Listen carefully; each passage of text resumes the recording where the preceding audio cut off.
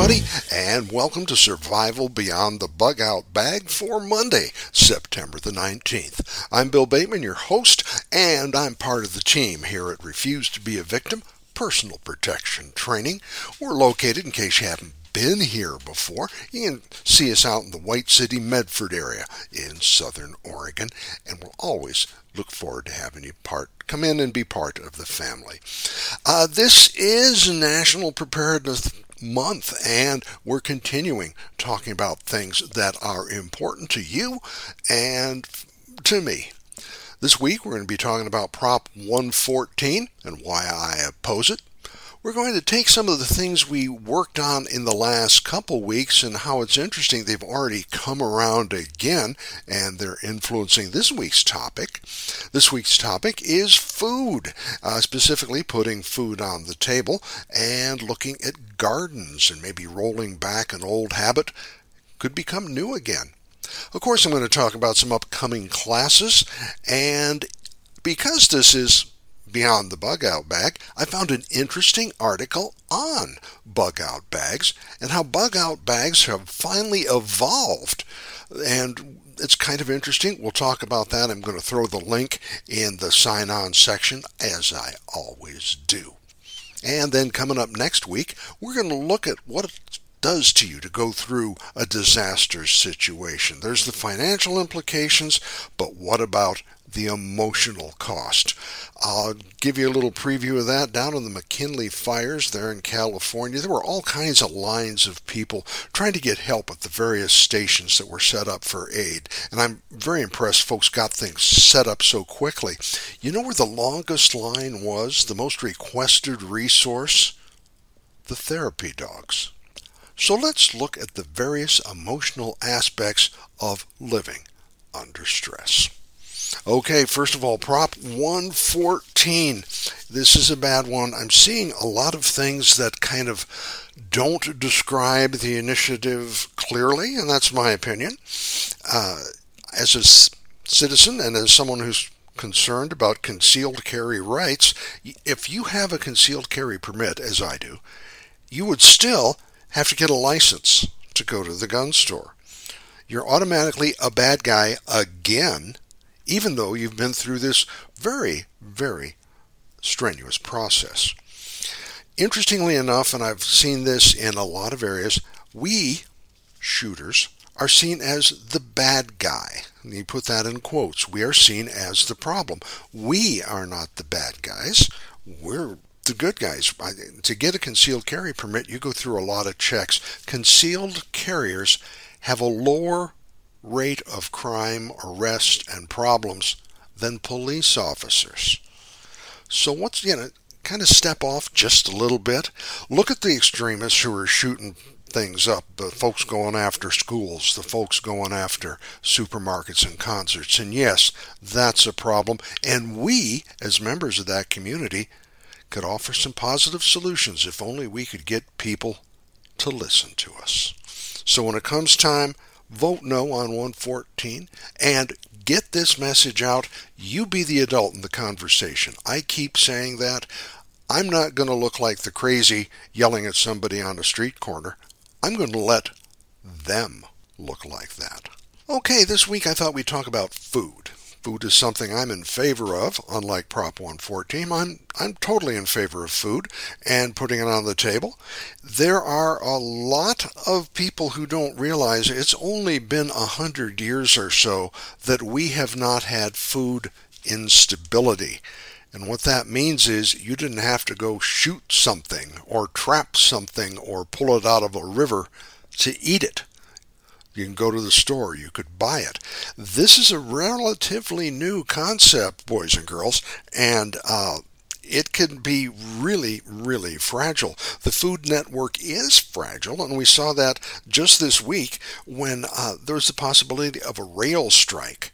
And that combined with shortages, with pandemics, with trucking problems and drivers and workflows, that can really impact what you see or what you don't see on the shelves at the supermarket.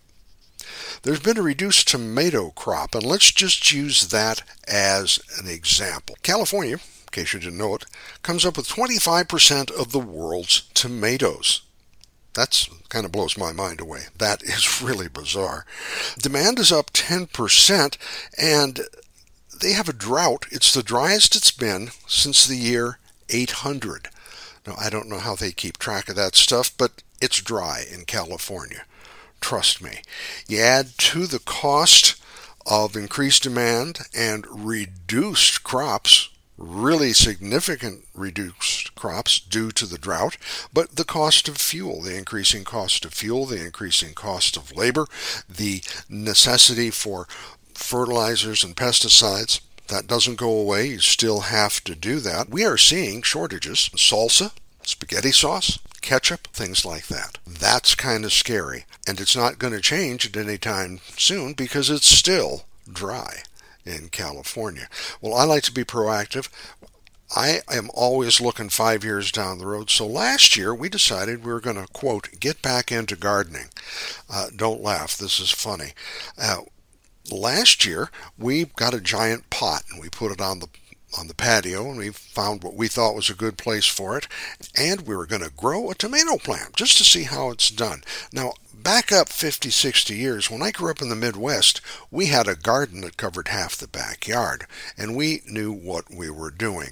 I kind of got out of the habit because we don't do all that much gardening now. I think it's a good thing to get back into. Well, we tried to grow our tomato, and pause here for laughter, it did not come out at all the way we hoped. We didn't put anything on the table. But what we did do is re-educate ourselves. What's this growing business? I haven't done this for years, and it was kind of fun. We had time. We didn't spend a lot of money. We had a good laugh over it, but this year our apartment complex is offering a community garden. Everybody in the complex can sign up, and you get so much area and so much room to grow, and you're allowed so much water, which is only fair. We called ours the Bateman Family Plot, which seemed to generate a certain amount of hilarity, and we'd put in tomatoes, peppers, onions, and we're going for that salsa thing. Notice how it's getting short, and now we're growing it. Aren't we prescient? Yes, indeed. Well, did okay. We got enough tomatoes that there are a pile of them out on the counter. Unfortunately, they're about the size of a golf ball, and they are not the giant tomatoes we had hoped to buy. We were misinformed and got the wrong kind of tomatoes, and that was another lesson learned. The onions are fascinating, but they're limited in how many we got. The peppers, we found out we planted them too late. Now, what does all this mean? Why do you care? It means we've done 2 years of learn by trial and error when it didn't matter. Next year, we're going to look at a different plot because we found out we weren't getting near enough sun. It was sheltered by some big trees. We're going to look at the things that we're putting in the ground. We're not going with a lot of chemicals. We're looking more at natural fertilizers. I mean, there's some of you who are probably sitting there having a good laugh because, of course, that's what you do. But I'm a city boy. It's been a long time since I was out growing my own stuff, and I think each of us, it's worth our time to spend some time either talking to folks who know what they're doing or trying it on a very small scale and doing it yourself so that this year, tomatoes at a premium, we got tomatoes to eat on the shelf. Next year, it's going to be even better. Looking at how some of the things from last week came around. We're still seeing problems with water in Jackson, Mississippi. And one of the problems with water is we're finding more and more, like the drought in California, it's going to be a good idea to start conserving. Now, we're in an interesting position here in our apartment complex. Our water heater is like out in the front yard. Shower is in the back of the house, which means turn on the shower and you can let that thing run for 3 minutes before you see a drop of hot water.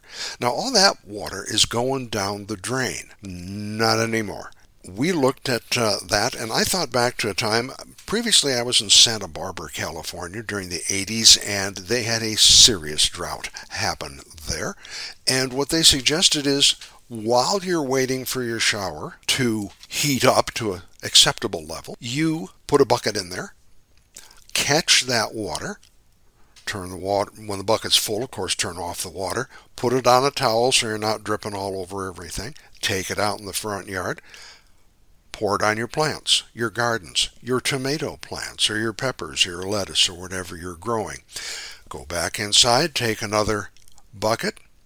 I found, and these are 5-gallon buckets, there'd be 5 to 15 gallons of water wasted waiting for the water to heat. Now, you don't want to save the water when you're showering because that's got the chemicals from whatever the hair goo and the body goo and the stuff you're using with that formerly a sponge, a loofah. Yeah, all kinds of fun stuff going on there.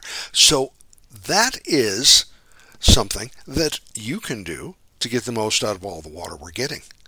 The other thing I've discovered, and I had to search for one of these, I had a shower, and there was a little button you pushed, and you get your soap on, you're singing, usually the Bee Gees or something like that, and you hit the button, the water stops running.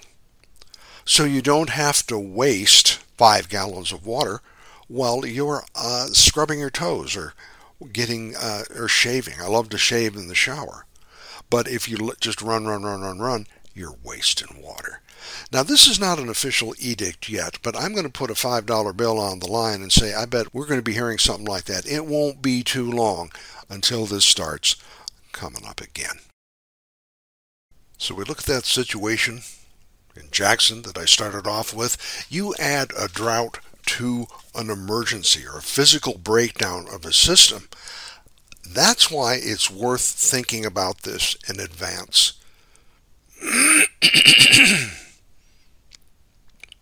That's why it's worth thinking about all of this stuff in advance. That's what this whole program is about, family. Planning and thinking about what steps you can take in advance so it's not done at the last minute. You're not doing it on the fly. You're always going to do a better job if you're going to sit down and puzzle it out.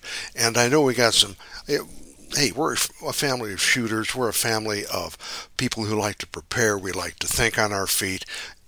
Being ready is going to save us all a lot of difficulty down the road. I mentioned something about bug-out bags, and by golly, this is really interesting to me. 5 years. It's been, well, technically 6, but 5 years this program's been on, and we talk about bug-out bags. It's in the title. Bug-out bags, as they exist, have changed. They've changed in what we expect from them, what they do. And there's an interesting article on a site called The Prepared, and I'm going to put the link in the chat. I have been a fan of theirs. I've tried to share tips from them and drive people to the site. And they have a great article, why you should use a priority bag system and ignore Bob, bug-out bags, versus Inch. And this is going way back to December of 2019. It's continuing to modify. People will look at this pile of stuff you've got and say, that's not a bug-out bag. That's a I'm running away from home bag. You see, as you start putting your stuff together, you are constrained by how much you can carry physically, how much you can lift, how much storage you have, how much money you've got.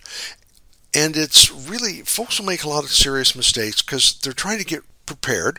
Like I'm mentioning, we're thinking in advance. You're trying to get through the next couple of days and then maybe get to a FEMA shelter. But how about if we have a Walking Dead SHTF collapse, and you're out there in the woods? Splitting up all the bags actually makes a certain amount of good sense. If you have something in the car and you can add that to what you've had at the house, and you can add to what the kids have got, and you can add to what you've put out in the shed, now you're ready for long-term scenarios. You're going to have things like medicine, food, and you're going to have some comforts and such. But if you're looking at a long-term problem, there may be some tools or some materials that you want to put together. Now, realizing that you and I are not clairvoyant, unless you are, and if you are, I'd like to have you on the show. That'd be great. But these go back to the basic points we've been talking about. Where are you going to go? What are things going to be like? How long do you expect to be away from your base or your home? What next? What is the aftermath going to be like? Big thing I'm talking about in my Ollie class right now, the physical and mental state you're going to be in by that time.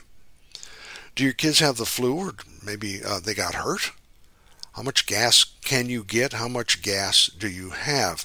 Parentheses, always gauge at least half full. Close parentheses.